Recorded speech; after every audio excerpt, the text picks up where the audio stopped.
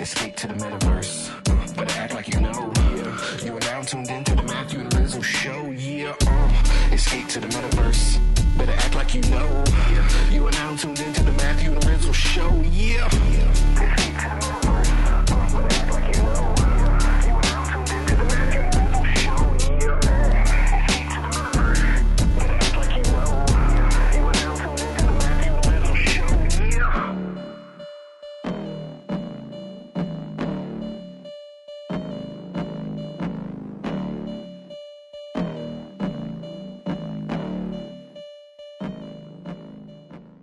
Hey everyone, before we begin this week's episode of the Matthew and Rizzle Show, just want to give a quick shout out to our sponsor, Proof of Beauty. Proof of Beauty is an experimental digital experience studio. The blockchain is their canvas and the tokens are their brush. You can learn more about Proof of Beauty by checking out pob.studio. You can follow them on Twitter as well at PRRF Beauty. That's PRRF Beauty on Twitter and pob.studio on their homepage to learn more about their projects like Hash, London, and Publico. Thank you and enjoy the show. Okay, Stellabelle, welcome to the Matthew and Rizzle Show. Hey, thank you for having me so early in the morning.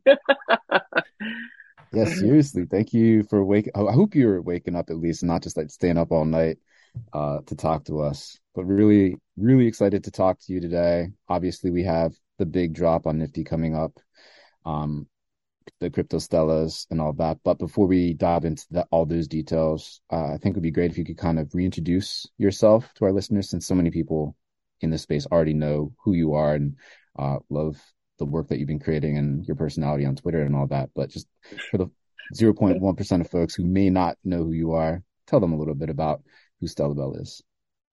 All right. So my name is it sounds really nice, but I'm not a nice person. I'm just joking. Okay, let's see. I entered the crypto space in 2016. I was a tech and science writer for Interesting Engineering. I ran into Steemit. I went in there and I just never came out. I've been earning crypto since 2016.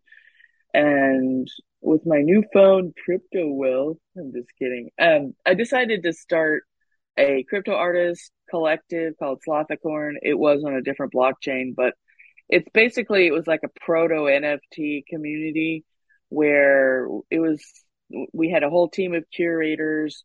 We educated artists about super rare and all the different projects that were just being born at the time. And that's really when I kind of laid down my foundations for what I considered would be the future, which was my project was Creative Commons, which was not popular at the time at all with any artist. But I wanted to be a part of the open source and Creative Commons movements. I looked at my project as like the artistic twin of Bitcoin, because Bitcoin gave rise to all the shit coins. So, we should be Creative Commons as well. It's funny now, it's 5 years later and people are like, oh, here's my CCO thread. So what my basic philosophy was back then has now kind of become realized.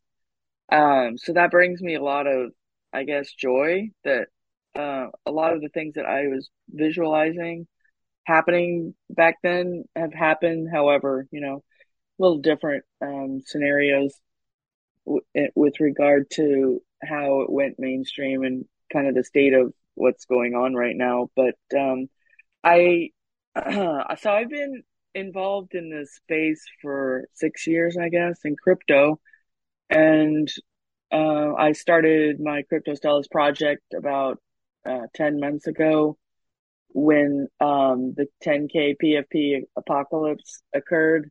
That was the impetus for me, because I was very depressed about what was happening. I'm glad it went mainstream, but then the way that it went mainstream was different than what I thought. That was the reason for the depression.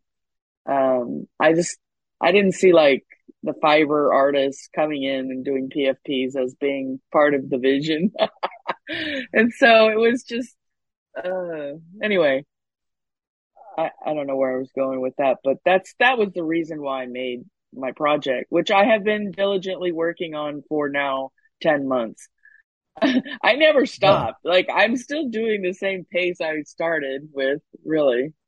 So, Stella, I don't know how we like initially met or became friends, but at the current state of the NFT space, I'm like just so grateful that I can just like slide into your DMs periodically, just like cursing like a crazy person. And, yeah. and you could be like, I get it, Rizzle. I'm No, very, I'm the very, same very way. grateful I don't for know how that. I found you on Twitter, I think, from your tweets. I was like, oh my God, someone's telling the truth that I know. And yeah, it was so weird because I feel like I need, like, you know, we need to have more spaces where we're just talking about how we feel about stuff, really, just how it affects us. Because mentally, it almost forced me to leave. I don't know if people realize that, but I was almost ready to just say, okay, this isn't for me. I need to do something else. Like Well, I this just is probably can't like a though. good segue to like talk Oh, about what you've been working on recently in the CryptoStellas and everything, because I feel like the CryptoStellas project specifically is like holding a mirror up to the current state of affairs, like in the NFT space, which like sometimes it feels like very, and I feel like I can identify with your plight. It's very lonely out there sometimes saying some of yeah. these things that it feels like everyone can recognize this reality, but nobody wants to put it Yes. out there. And you are not putting it out there. I was joking around with you earlier. I'm like, yo, your project is going like straight for the jugular. Jugular. Well, here's the thing. Here's the weird thing that I guess people don't understand is that I've been an artist practically my whole life. I learned to draw in math class in college. I would doodle because I was so bored, and I was like, "Oh my God, I can actually draw! What's going on?" And I felt like there was this weird window into things that I was not conscious of. So it was like instant, instant connection, direct link to my subconscious mind. And that's kind of when I discovered that hey, I am creative, like, because I'd been told in elementary school that I couldn't draw or something, and, and then it was just like, that's why I'm like a big supporter of people's creativity. So I'm like, you know what? You have it inside of you. You just got to get it out.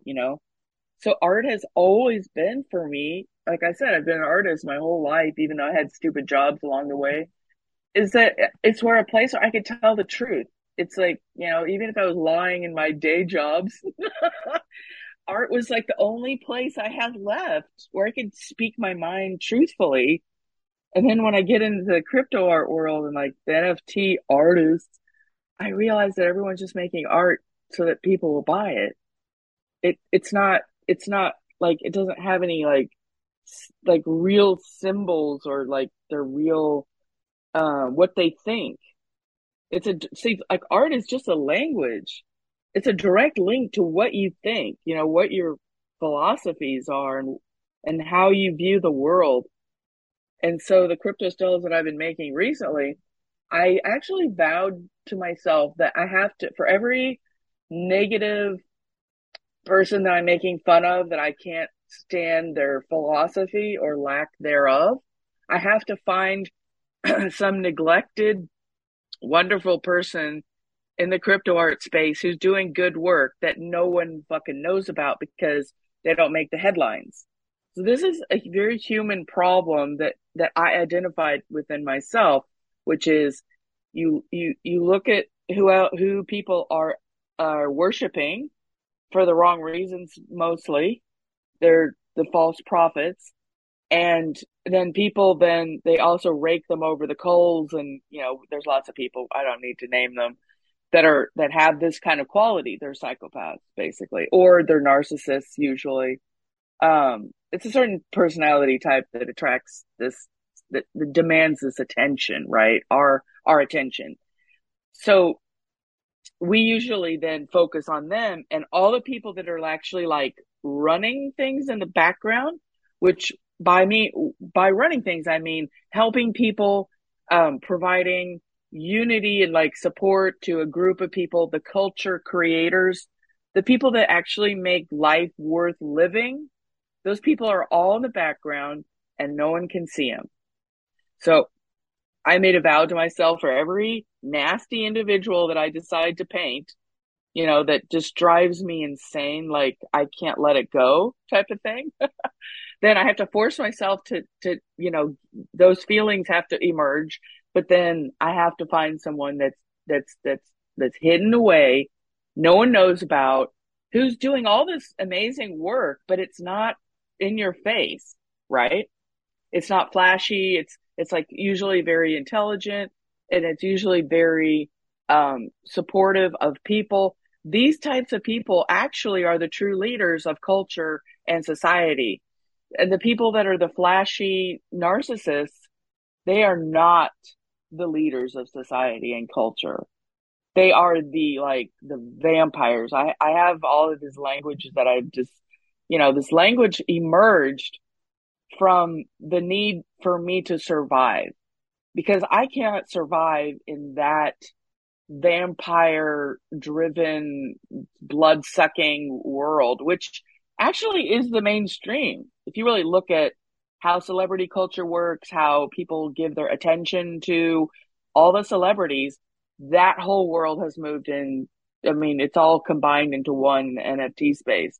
Like different celebrities bring different, they're not all vultures or whatever, but they definitely suck the air out of the room.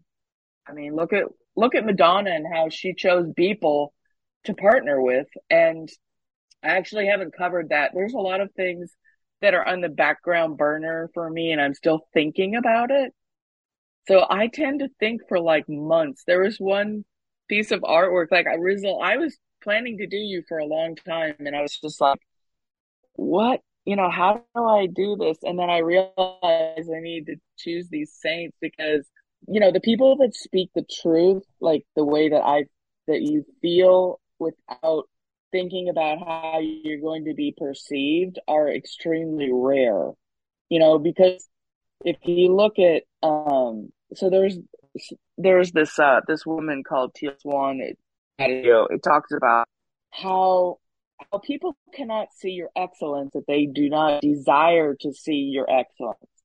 It's mostly talking about how people raise their children, but her best skill, holding up a mirror to whatever reality, the situation. And she noticed that like most people don't want to see it. So she also realized that the only people that like her work are also the people that want to see reality, which is they want her best skill. They want her excellence. And so, Rizzle, if you really kind of have this knowledge of that most people want comfort, then what you're offering them will not be desired or appreciated. And I'm in that same camp. When I saw that video, I thought, that's what I've been doing my whole life. I show what I see as reality without filters. I don't filter it to have manners or be nice or anything like that. I have a direct connection between what I'm thinking and my art, and I bypass society. I bypass all those little filters that most people use to create comfort. And then when you come in contact with 90% of the people, that's why you're getting resistance from them, because what your main skill, my main skill, what we are good at is not desired by most people. It's only a small percentage. So I realized that when I started my art project, I'm only making it for the small percentage, and I had to be okay with that. I never wanted to go mainstream with my project. Like that was never the desired result. What I wanted to do is reach the people who want to see what I have, what I feel like is the true reflection of society. And it may not be true, but it's like when I started to find people that were similar, like had similar viewpoints, and I thought, I'm not crazy. I'm not alone. This is really what people are feeling, Yeah. but they can't say it, right? They won't allow themselves to speak their minds. And that's kind of when I get really depressed about the world and people. So then I have to go into a cave, which is my own little world, and I make up, I've made up this new term called Wagmi Empire now. And this is going to be like a new theme for me. I just love it that there's this little empire that I'm not a part of it. I'm outside of it, so I can make fun of it. It allows me a peace of mind where I feel like I'm in control, because the reality is I am not in control and manipulating the masses. I'm not Like part of the celebrity NFT complex. like you were saying though, with art being its own language, right? And there's a lot of people out there that probably have been feeling a similar way to you, like when it comes to the PFP apocalypse, as you put it, right? But a lot of people, it's hard for them to express exactly why they're feeling a Mm, certain way. And I feel like the duality that this collection of CryptoStellas contains, which is like that one half sort of parody of like the state of the PFP state, and then a critique kind of highlighting the actual like the people that you feel and a lot of us feel should be highlighted and talked about instead of the sinners, the saints, to use your language. I yeah, think I that mean, duality just comes across yeah. so clearly in the whole project. And then especially what I think you put together for the Nifty Gateway drop on August 8th, it contains it very, very kind of poignantly and very, very clearly in how you've kind of structured it, featuring a couple sinners at offensively low prices, and then a lot of saints making up the Yes, rest of I pieces. did. I think that you were smart in helping me figure out um that I'm really focused on the people that are the neglected, wonderful, somewhat genius people. I look at them as sort of like geniuses, really, because they they've persisted in the face of all these other choices they could have made. Easy money, right? They chose the harder Mhm, path. Uh-huh. So, like, yeah, we mhm, only have two. I mean, I want people to know I'm not religious. I use religious symbols only because people understand what it means instantly and I don't have to explain myself, right?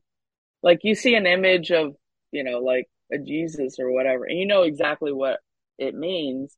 And so I'm using those symbols for my own philosophies, which are based in crypto. Like I'm, if any religion exists, I'm a, crypto religious person. Like that's it. Which is, it just gives you power to, send money to people. Like I can make a difference in the world by just not using banks. I can I've already done that. I already know it's real. I've helped people from all over the world, and just the ability to send someone in Nigeria like money like within 5 minutes. That's that's what I'm talking about. It's like the basics. Back to the basics of this is world changing, but it's not world changing if you're getting banned on open sea, right? And mhm. you happen to live in Venezuela. That's not life changing. That's life destroying, right? That's I don't know what that is. Like that was never understood that would be happening. But yeah, so what I'm scared of when the Nifty Gateway drop. So I don't know if people realize, but selling is very difficult for me. It always has been. Um, because I'm forced to confront the value that society has right now. That's why I'm scared of, a little bit nervous about that, because some people will not be valued in the way that I value them. See, because it's money is just a way of people showing their own value system. And so that's why, it's kind of, it makes me nervous because what if people don't even value me as an artist, right? So I have to when you see the prices and the numbers, then now my value is now being defined by other people's value system.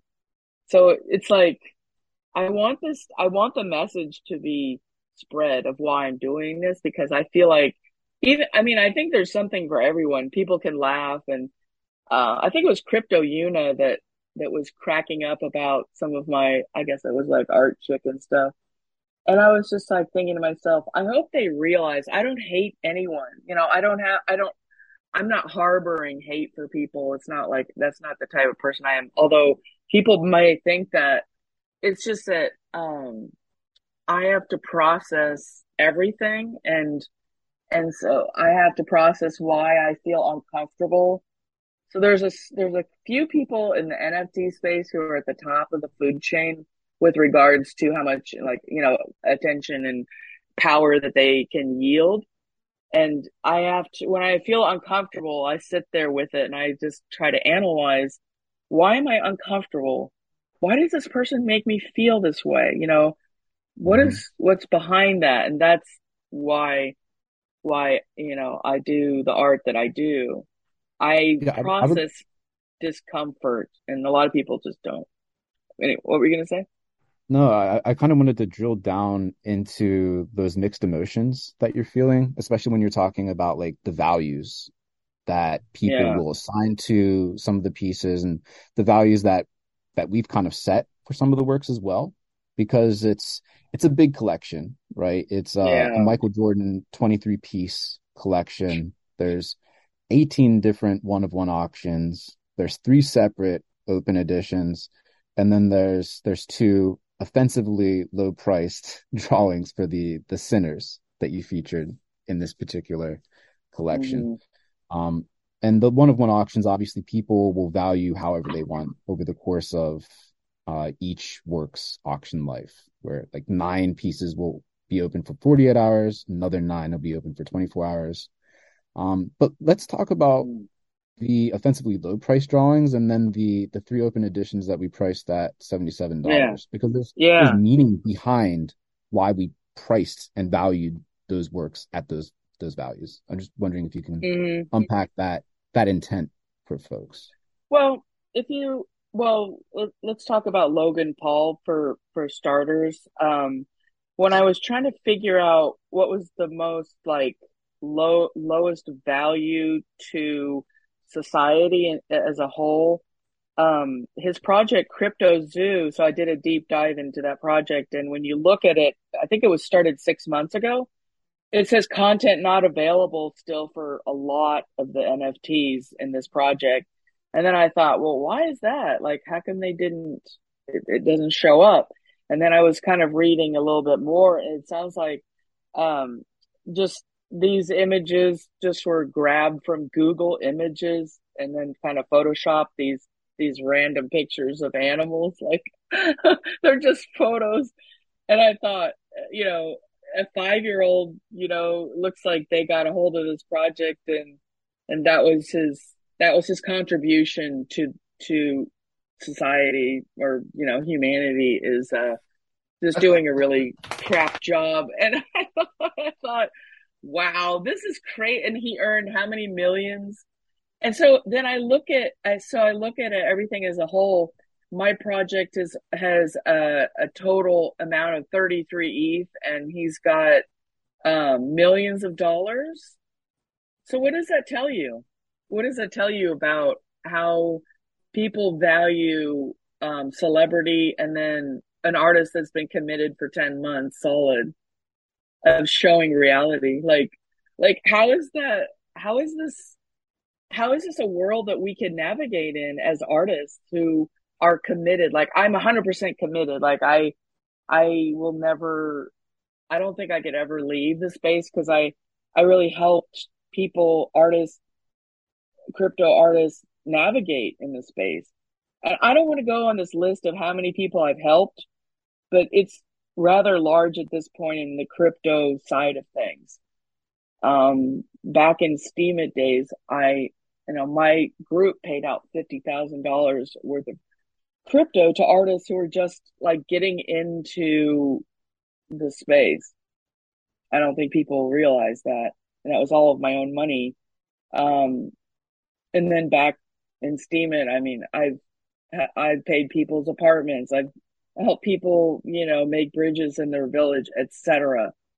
The list is endless. And so when I see people throwing money at, Crypto Zoo and Logan Paul and all the various scam artists and neglecting me and what I'm doing, can you imagine? Can you imagine how I would feel?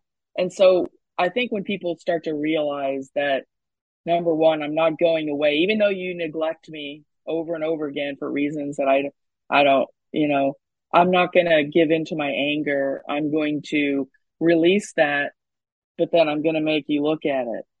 And that's what's very different about myself. I have immense passion.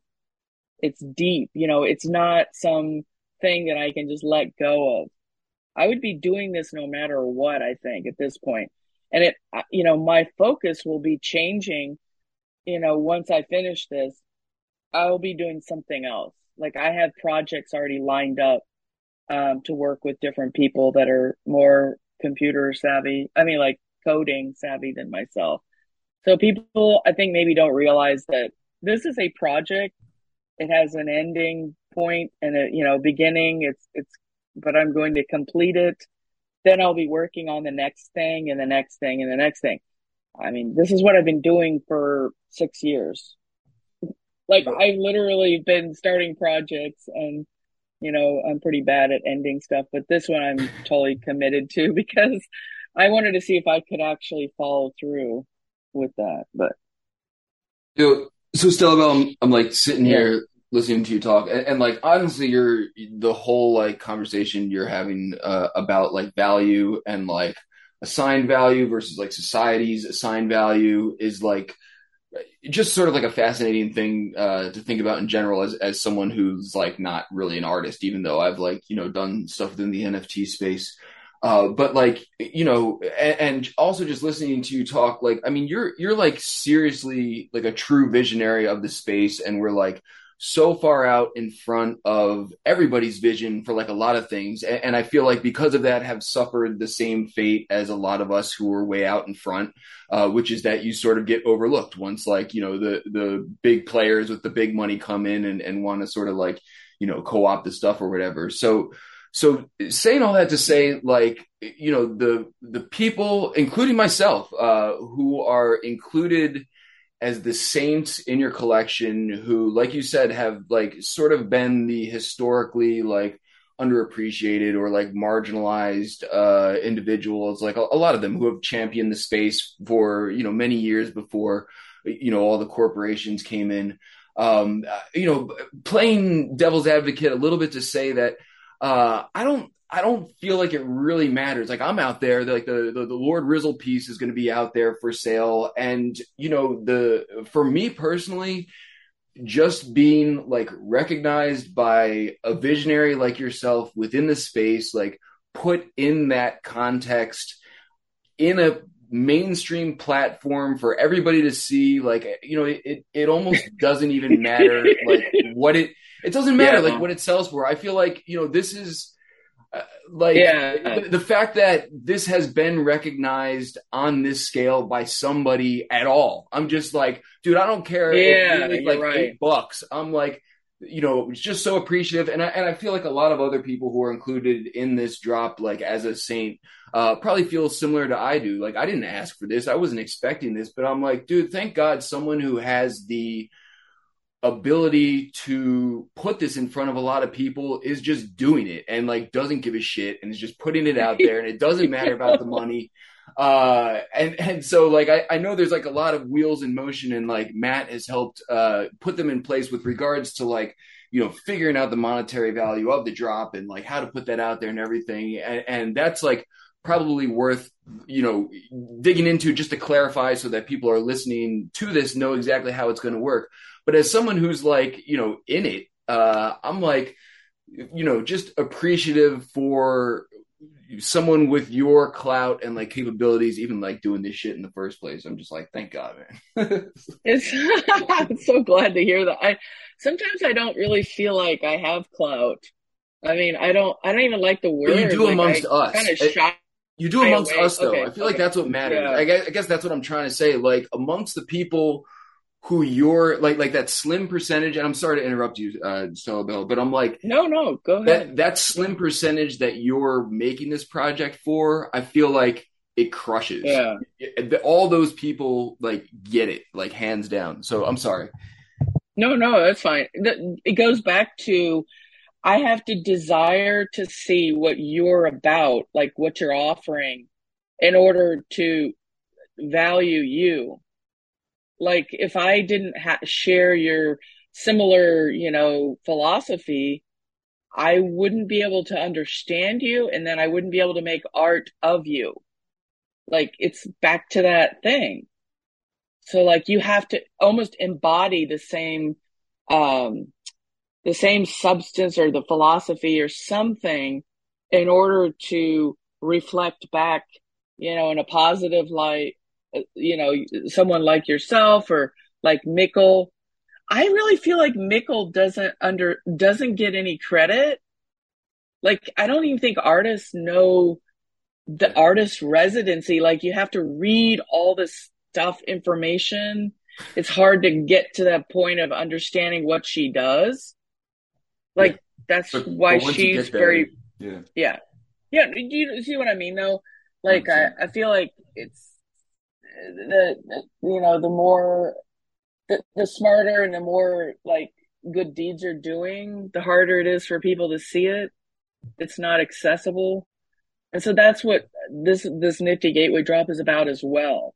It's almost like I'm making accessible the people that don't, promote themselves. I'm like a promoter of, and so, that goes back to a lot of the work I did. I used to work for an inventor, back in California. This kind of relates to everything, is that I met this inventor and he was suicidal. Like he was going to commit suicide. And he made this toothpaste that actually solves the problem of, plaque, using a natural source of, anyway, I don't want to go into too much, but when I realized, like, he told me his invention and I was just like, this is crazy. I said, I'm willing to try this toothpaste, see. And it was, it took away that film in the morning, how you stuff on your teeth. Well, I didn't have that. It's natural too. It's not some weird chemical substance. It's using natural sulfur, which is a antibacterial. Anyway, the whole point was that that's kind of how I see myself, as like a messenger. When I find something hidden away that's like amazing, I have to bring it out into the open, like so other people can find it. It's like I'm exploring all the time. And so people like Nilly Coins, like when I found her project, it was like so weird because she's so smart. I ask her stuff. She's like a philosopher kind of, because when I get upset about things, she says, well, it is necessary for this to go mainstream so that we may do our, she's so rational, like logical and everything. And so when I find these people who are just like so brilliant, I just think, my God, people should know what kind of value, like these intelligent beings that are around us who are hidden because they don't believe in like promoting themselves in a cheap way. And they don't even care to. It's almost like they're above it all. And I just think I need to get to that place, because that's kind of the sweet spot. She doesn't seem that rattled by things, and I appreciate people who are of a higher intelligence that I can, ask for advice from. And so anyway, that's a little backstory. I don't think people even know who she is, but she started those art coins, those, and like she's one of the first ones in 2014. The reason that people can't wrap their head around it is that it's mixed with a lot of like complicated information, and they don't want to take the time to, wade through it all. And so I don't know where I was What I going with like that. about what you've done though is that you've curated this group of folks, the saints and sinners, right? Like normally we think about curators as folks that curate artists and their work, right? But you've sort Yeah, of like judo flipped that to, I mean, your own artistic practice and like this very, very specific collection. And you're talking about Nicole, vertical crypto art, and is it Nihils or Vihils? Nilly. It's Nilly Neely? Okay. Lerner. Like Nilly Lerner. two of the folks that you've included in like the auction portion of this. And since it is such a big collection, I'm wondering if you can kind of go through Mm, the individual folks that you've highlighted in the auction sure. Yeah, portion and then the open let's edition do and then that. the drawing. I think that'll help capture it for folks. Yeah, let me start with the open edition. So I thought long and hard about who I was going to choose for the open edition. And it came down to myself as Saint Stellabelle, which is kind of funny because, it's a joke. I don't think of myself as a saint, but I just had to do it for this purpose.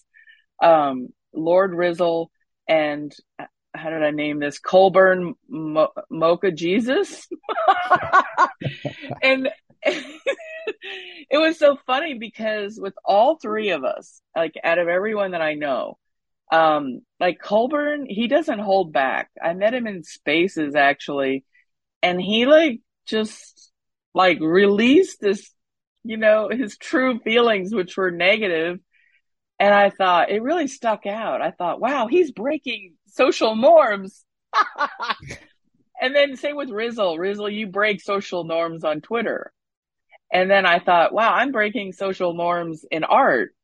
And so I thought the three open editions, we should have neutralizing effects on people's Ethereum wallets. And that's why I chose all three of us for the open editions, because I thought our ability to neutralize toxic environments, which are people's wallets filled with like crap, is immense. So there's like this whole, very philosophical reason I chose three of us as open editions, each for $77. So it's basically anyone is able to be saved. That's why I'm also making like a religious joke out of all this stuff, is that you can save yourself by buying the open editions, and you don't have to be wealthy. You don't have to fight people for an auction. You can, and really the three best ones I think are the open editions, which is sort of the opposite thing to do, right? People save the one of ones as, oh no, these are the real values here. Actually, I made the open edition ones. It was very difficult too, because my distaste for spreading things around is immense. Like my collection is one of ones. Okay. So that was it. Colburn Bell, founder of Mocha, Lord Rizzle, which your title is so long that I can't manage your title. You've done so many different things. Let me go through the people of the rest of the auctions here. I gotta open it up here. Okay, here we go. Okay, so we've got let's go over, no, let me go over the 24-hour auctions first. So these are going to be the 24-hour auction. So we have Hard Rock Nick, because as you know, I hired Hard Rock Nick to do my promo video. And that's something I'd been wanting to do for a while, because I think he sort of embodies everything that I'm not. And that's why it's satirical. That's why I'm doing the thing. I'm using the same shell that a lot of other people are using, but I'm doing it for sarcasm, sort of like for sarcasm, because he doesn't represent me. He's the most, that's why I wanted him to speak those words in the videos. Like, if you're filthy rich, you can save yourself by buying one of my pieces of art, which is, it's a whole other thing. Then we have the founders, are not the found. I'm not sure. I know that Benoit is the founder of the French. I call it the French Mocha, and Hmm. actually, they started the first museum of crypto art in 2018. I don't know if people realize that, so I made sure and put that in the description. So it's Thuy. I'm not sure how to pronounce her name, but they're the main people that I see working to create an amazing museum of crypto art. They do amazing things. They're very underappreciated what they do. I've got Yayoi Kusuma as Kusuma, I think, as uh, the person that is very upset, sad that that guy keeps doing the Bored Ape Yacht Club impersonations on Twitter. She's crying about that. Azuki Rect, actually, this isn't really a person. This is just a person who, when the truth came out about the founder of Azuki and how he just went from like a PFP project and abandoned them all. Everyone knows Zagabond. So that was that drama. We've got Ryder Rips on there. I got blocked by him recently, so I think it was maybe because of this. But no one escapes, what I really feel, and I feel that I like what Ryder Rips is doing. Um, but I think he is really into himself so much that he's easy to poke fun at. That's why it says zero chance Yuga ever sues me. I captured that from Twitter. He did say that like the day before he was served papers or whatever, or a couple days. But I mean, I have dual feelings about people, like, which is rare. I can like someone what they're doing, but I can also find something to make fun of at the same time. I mean, people can make fun of stuff about me too, and I'll just laugh about it because it's probably true. Then we have oh God, the Milady thing. That's a whole other, you can read about it. It's really horrific. I lost a lot of brain cells on that one. Lots of trauma I experienced just reading about Rohit Okandier, the person, the groomer of young girls. Yes, and that's still on OpenSea. And so supporting a groomer who embraces pedophilia is perfectly fine, apparently, according to OpenSea. But if you're born in Venezuela, we're going to get rid of you right away. Okay. And then we have, I just had to put Audrey Hepburn. That's my new PFP right now. She's just got one eye. I still hate crappy PFPs.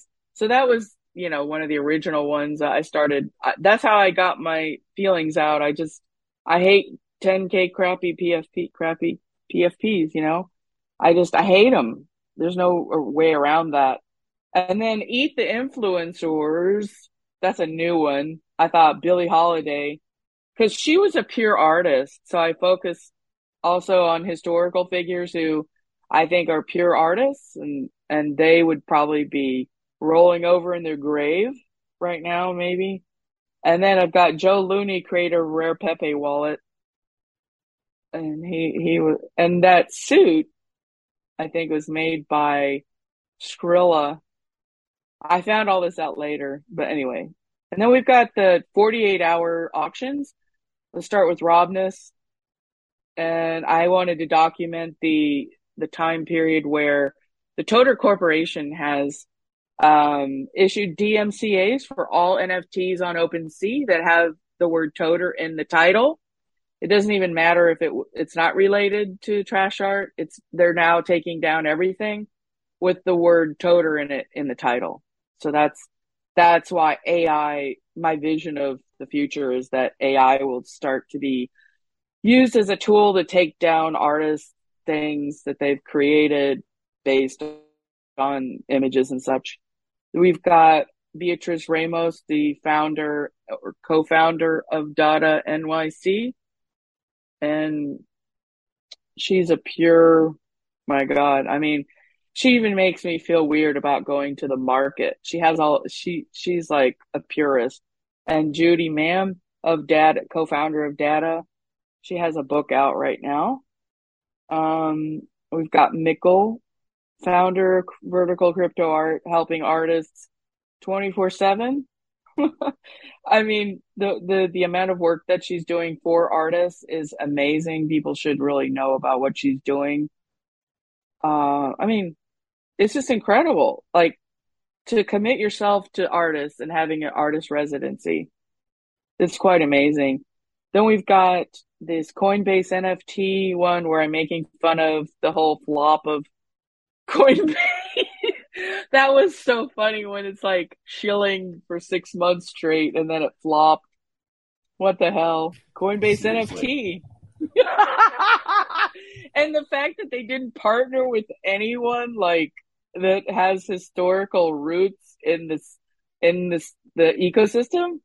They just went after all the crappy PFPs, right? I mean, I was overlooked, so fuck them. Okay. Okay. There's a little anger coming out because just like, come on, like, really? You're just gonna gloss over anyone with substance and just go for the most crass shit? Oh, Okay. it was very gratifying to watch them fail. I'm not gonna lie. I didn't want him to fail, actually. I thought, well, it's gonna succeed, then I'll have to join it, was my gut feeling. Like, but I did troll them anyway because I didn't like how they were marketing themselves, like, incessantly, right? You like that they failed, huh? I mean, Yeah, I felt the same as you did. I'm like, they're literally not tapping into anyone in the community at all. They're just cherry picking the projects that are doing the most volume and hoping that that will attract everybody. I don't know. It was like the right. weirdest play. I Like, know. and they have so much money. You just wonder, like who recommended this strategy? Like is it that bad I know. over there? It's those cheesy Silicon Valley dudes. So like if you contrast what's happening on object.com, I know one of the curators over there. Okay, a little backstory.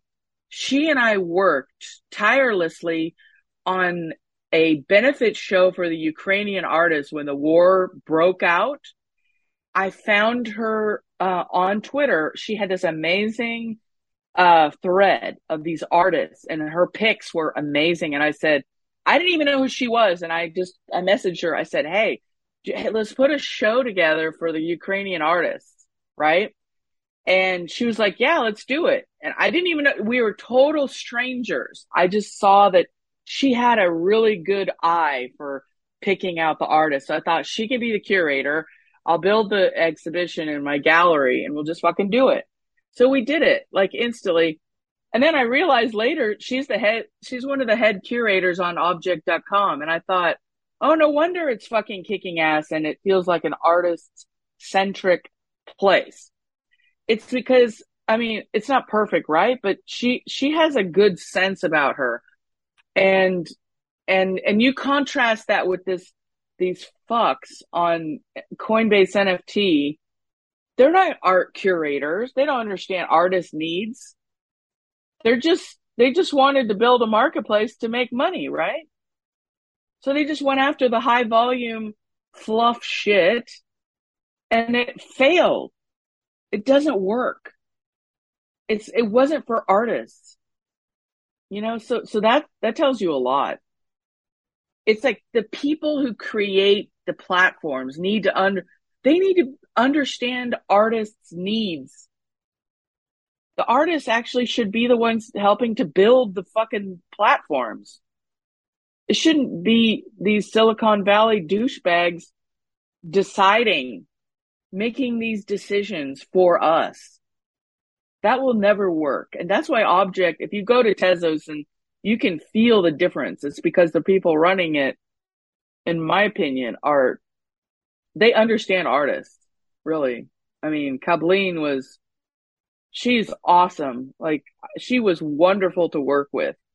And guess what? That show that we put together, I actually reached out to a bunch of the mainstream NFT platforms. I mean, the magazines.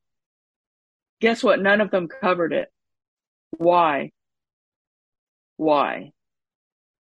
Okay, people don't understand like what type of shit I've been through, really. They don't understand like how much I see people being neglected, myself included. And it is the cause of anger. I'm not going to lie.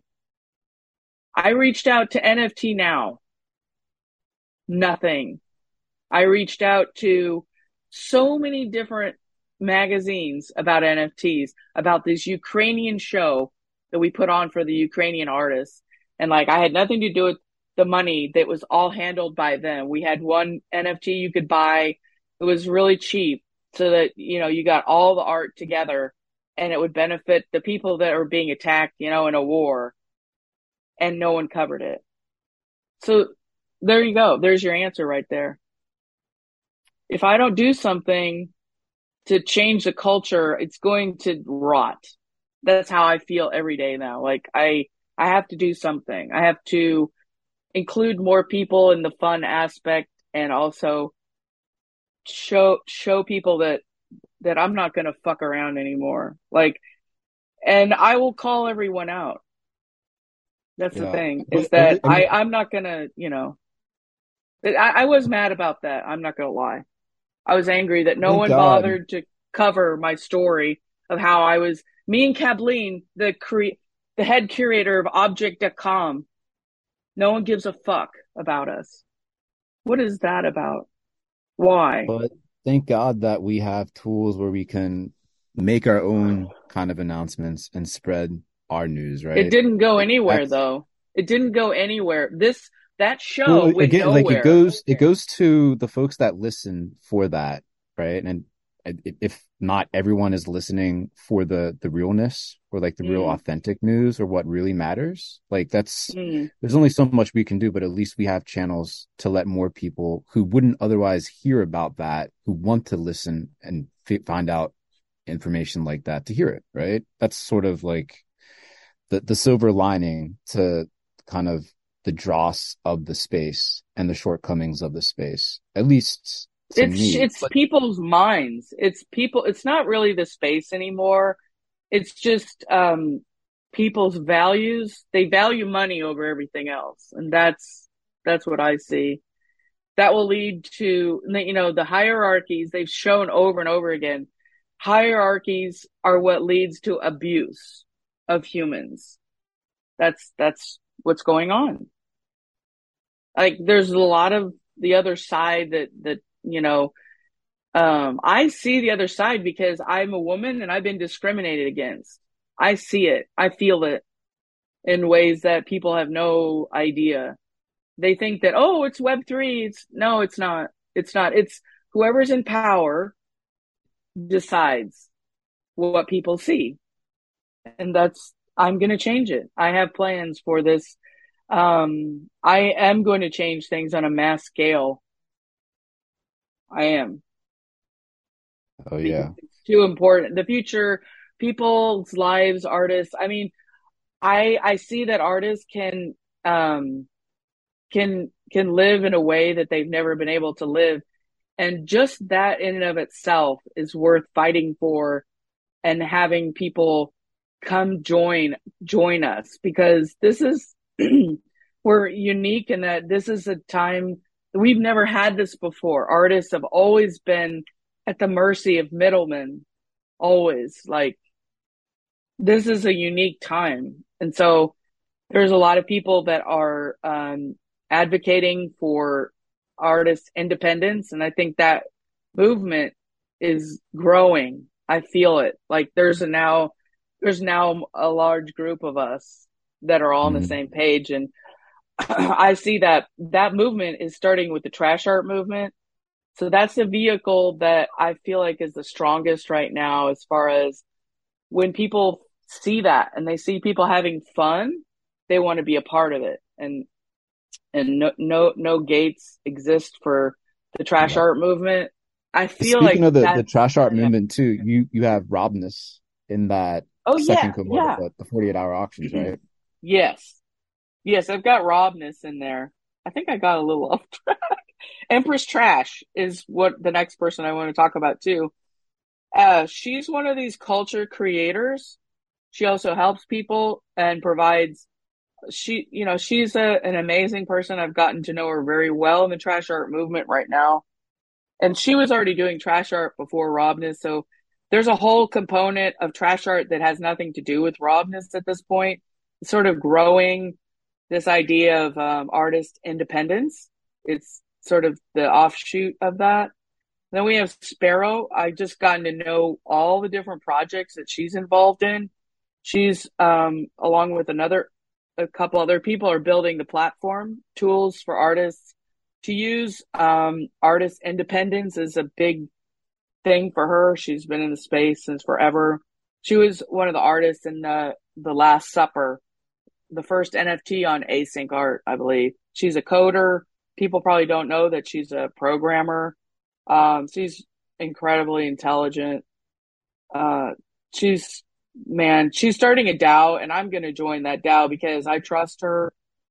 So many DAOs are run by fools and idiots and morons, and she's not one of them. So I'm gonna probably get really involved with the platform and help bring that to light, because those people are actually the real deal as far as they're in it for the right reasons. They're creators anyway, so they know what needs we have, as artists, creators.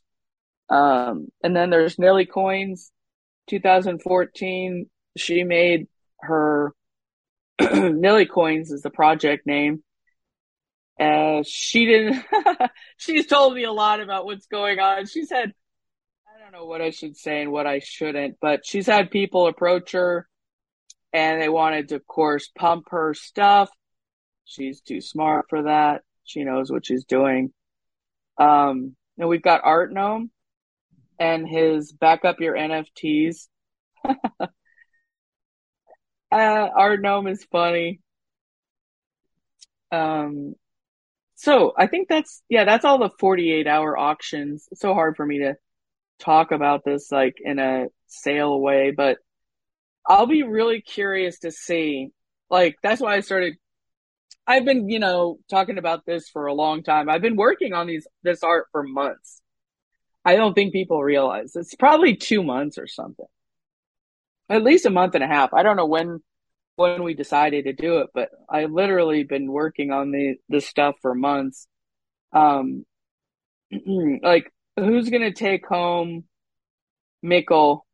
I almost it's like I'm curious to see who will be wanting these people. Like, this is history, the descriptions tell you a lot of information that may be new to you.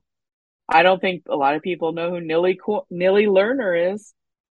I don't think people know who Sparrow is. Sparrow's one of those people that's in the background that people don't know about, but people should know about her because she's doing the right thing for artists and she has the right intention behind it. And that's a powerful thing when artists as an artist, you can find the people who are on your side already, who are not working against you or just to profit from you, I think is amazing. And then the two offensively low drawings, or of course we've got Logan Paul and then we've got Guy Osiri. I think I don't know if you guys read that Substack, but it's called the NFT Celebrity Complex. And it shows all these, relationships between the celebrities and MoonPay. And honestly, I had to sort of think about this for a long time because I don't want to attack someone unnecessarily, but I feel like out of all the people maybe in the NFT space, the one who's done the most damage is Guy Osiri. And the reason I say damage is because when you start pumping venture capital into projects that are, I wouldn't even call them art at this point. Like, I mean, World of Women is art, but it's more closely aligned to graphic design, in my opinion. When that is valued over visionary artists or, people who are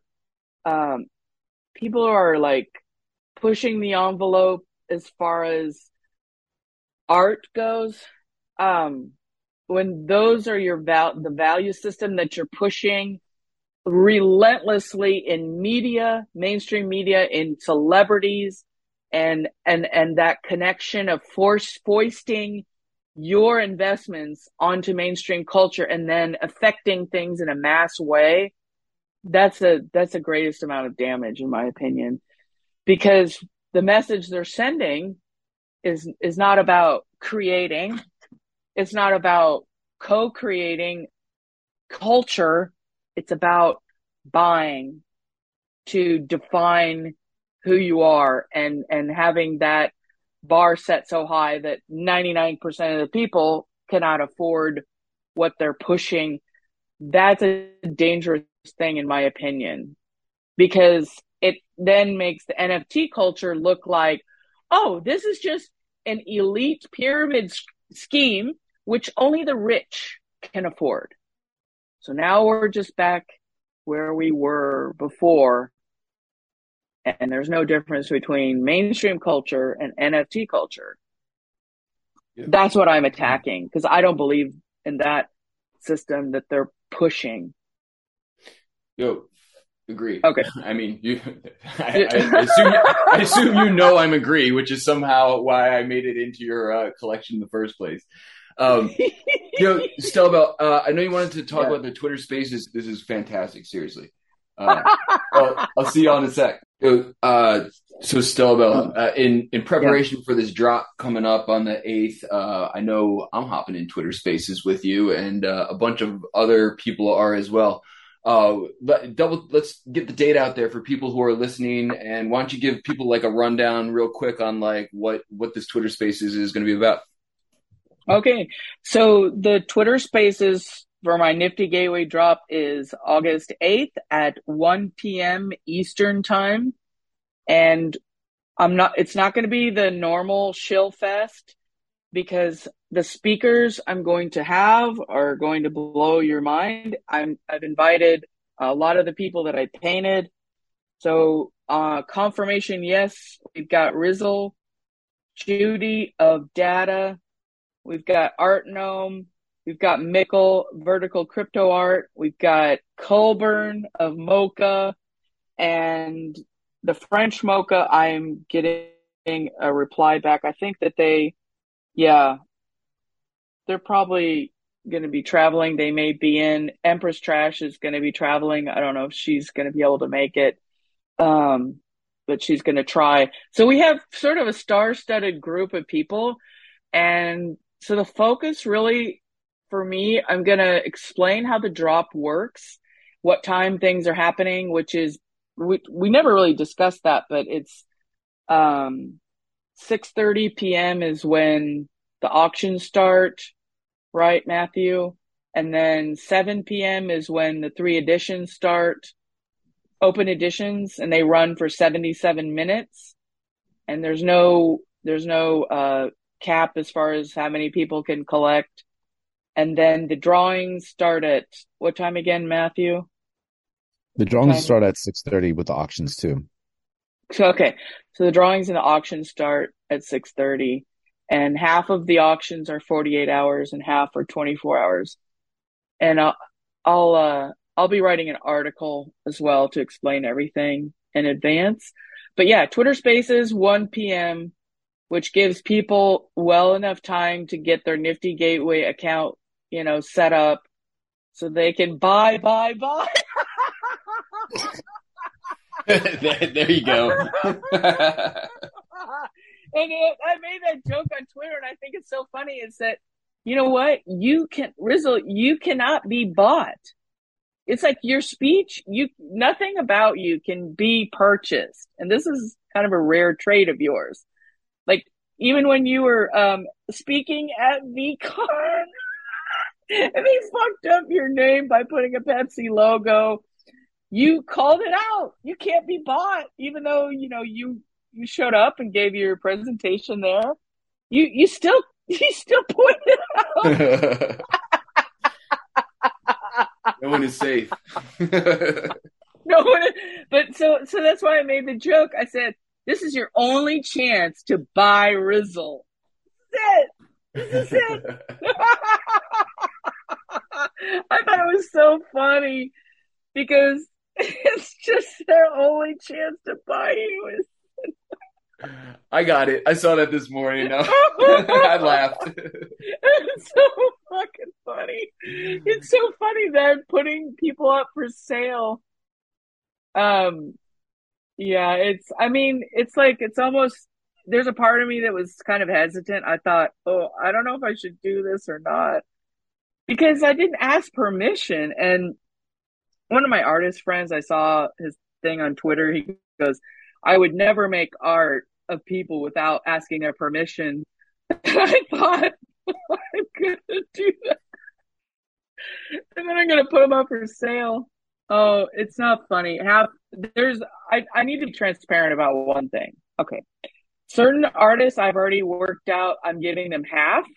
And I have a way of doing this, whereas if someone's not rich, if they need money, then they'll get half. And I haven't worked out all this stuff, but I've made little arrangements with certain people, and that's part of the thing I haven't really figured out.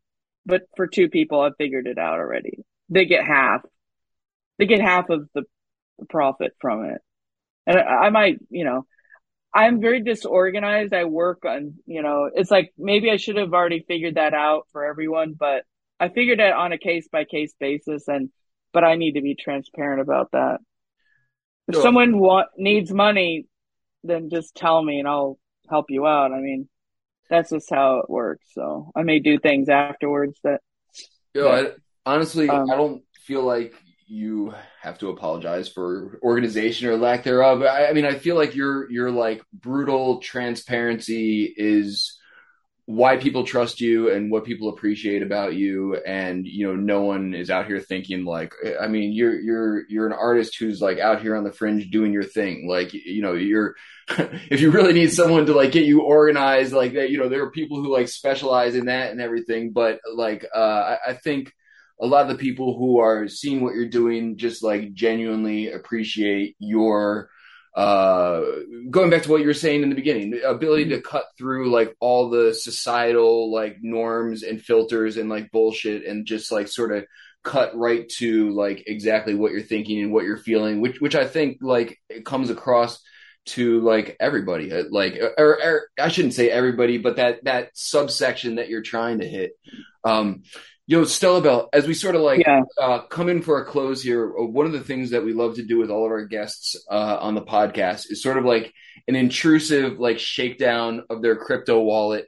Mostly we're just like interested in what other people are collecting or acquiring or interested in like beyond their own like personal projects and stuff. So what other stuff you got going on in your wallet these days?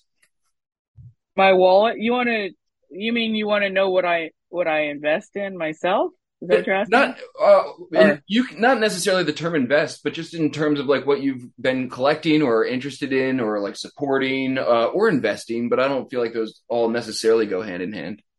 In NFTs or just regular crypto?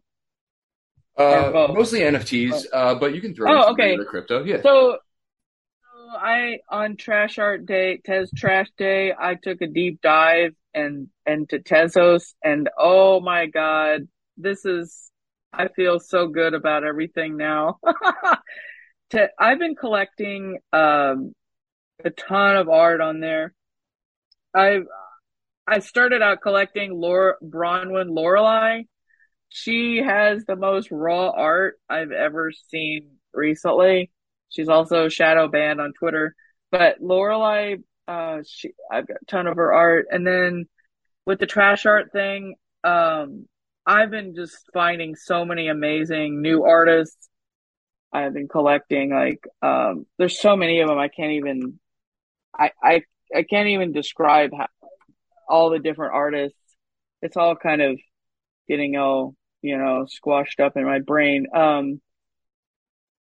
Names. I can't come up with everyone's names right now, but I got a Miss Al Simpson yesterday, 2 of them on Tezos. Oh yeah, nice. That was a big deal. I was scrolling on Object's Twitter and I noticed that they said Miss Al Simpson. I was like, fuck, I gotta get over there. So I got a couple Miss Al's on Tezos. I'm telling you, Tezos is shit right now, you guys.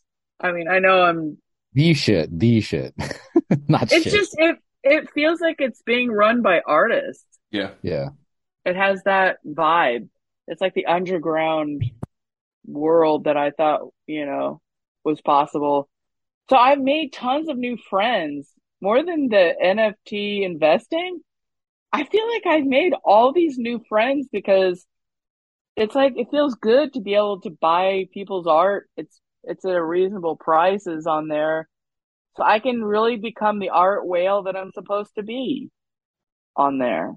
And you make friends by buying their art, and it spreads good vibes around. In fact, Miss Al Simpson bought one of mine. So After you bought hers? yes, I yes, love she bought that. one of mine. So I'm like, artists are buying from each other again. This is huge.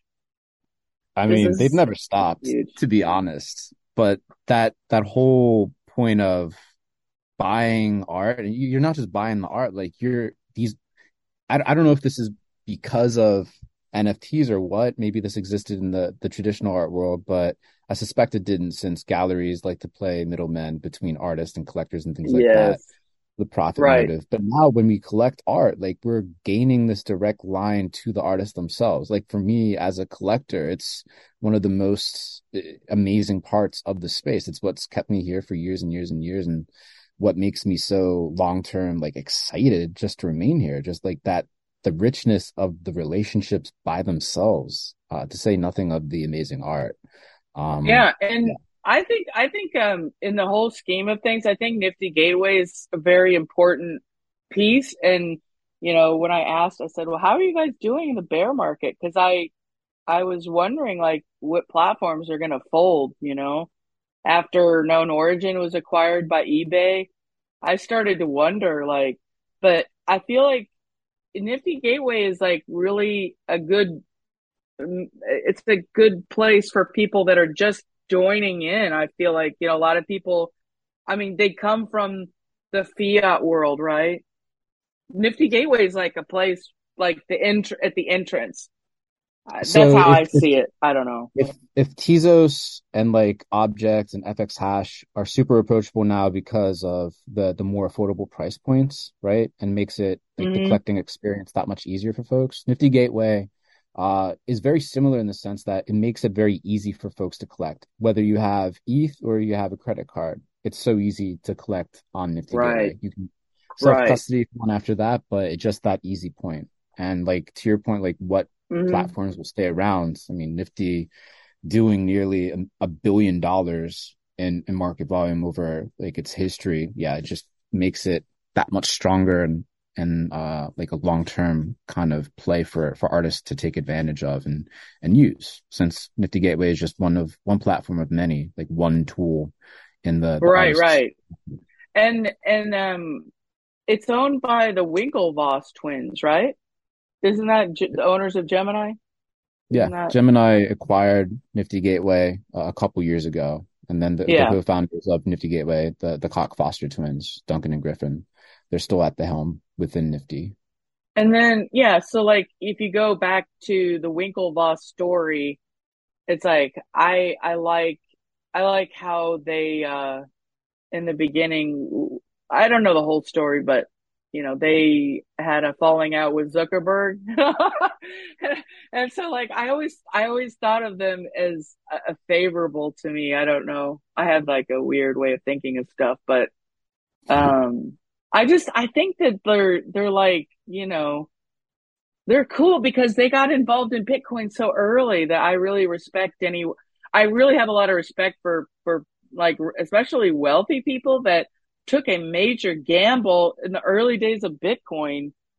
Like that was, it was really sketchy. 2013.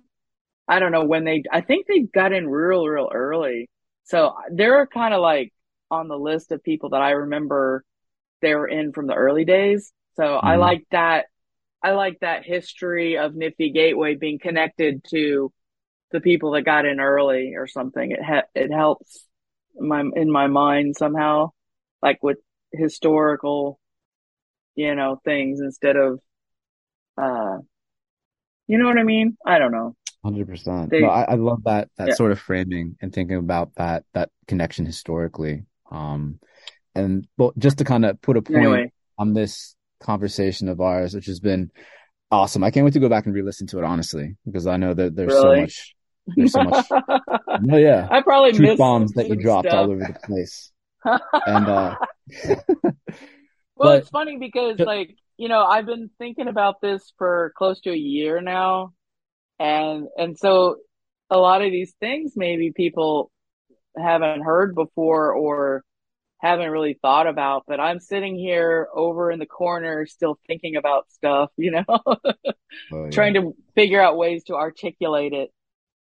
Oh, yeah, I and have my it's mission always thing I want to read. Wait, I do have one thing that I uh, want to read, and I know we're kind of out of time, but I want to read this thing that I finally wrote. That it took me a long time to. Okay, here we go. Um, let's see. Oh, where is it? Shit. I wrote the mission. Oh, here we go. Okay, here it is. Here it is.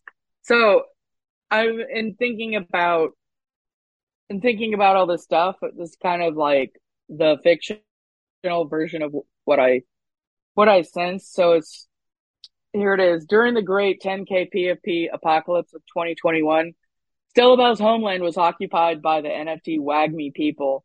It was a difficult life under WAGMI rule, filled with corruption, greed, and vapidity. The crypto artists looked for an artist who would liberate them from the oppressive rule of the WAGMI. Stellabelle documents the injustice of the WAGMI world around her in her magnificent CryptoStellas collection. Stellabelle promises to throw down the WAGMI rulers from their thrones and in the process lift up the forgotten crypto art saints of the past, present, and future. there we go. So Love it. yeah, that's what I wanted to have in there. Because that's Love that. in a sense, that's kind of what I'm doing. And I know a lot of crypto artists now are doing like, historical crypto art projects. There's some that are, doing that. And what they do is they focus on the people that help build the space, which is wonderful. It's like they left out the other side. And so I want to cover both sides. I still have 600 paintings to go, mind you. So I don't know where it's going. I've got a whole list of people that I'm gonna do. So, I don't want people to feel like I'm left out. It's my perspective though. It's not accurate historically. It's from my little window of the world, what I feel and see, and everyone that comes in my radar, and it's That's going to be biased. There's no way around that. It's not an accurate description. It's a biased one based on how I feel. So, but anyway, totally. yeah. And Do you have any yeah, other? no, I just wanted to kind of remind folks to make sure on Monday, August 8th, make sure you pay attention. 1 p.m. is when Stellabelle is going to have the Twitter Spaces with a lot of the artists that are going to be featured in the CryptoStellas collection that she's going to be releasing on Nifty Gateway the same day, starting at 6:30 p.m. Eastern on Nifty Gateway. And Stellabelle, I just want to thank you so much for your time and your passion and just, yeah, being you, so authentically you, and jumping on the Matthew and Rizzle show with Rizzle and myself talking about CryptoStellas. It was an absolute pleasure and very, very excited for Monday to come around. Thank you so much for having me. I really appreciate you also taking all the time to help me figure out how to do the drop and all the pricing and stuff. That was very appreciated. Thanks for having me on the show. Rizzle, do you have any ending thoughts? Uh, No, honestly, I mean, yeah, I guess sort of. No, I say no, but then I'll follow it with my thoughts, I guess. Honestly, just like very appreciative. I feel like I'm sort of repeating what I said earlier, but genuinely very appreciative of being included in your project, but also just your project in its entirety at all. I mean, I feel like it takes some guts and like a certain personality to put themselves out there and be willing to accept criticism and take some shots and stand up for what they believe in.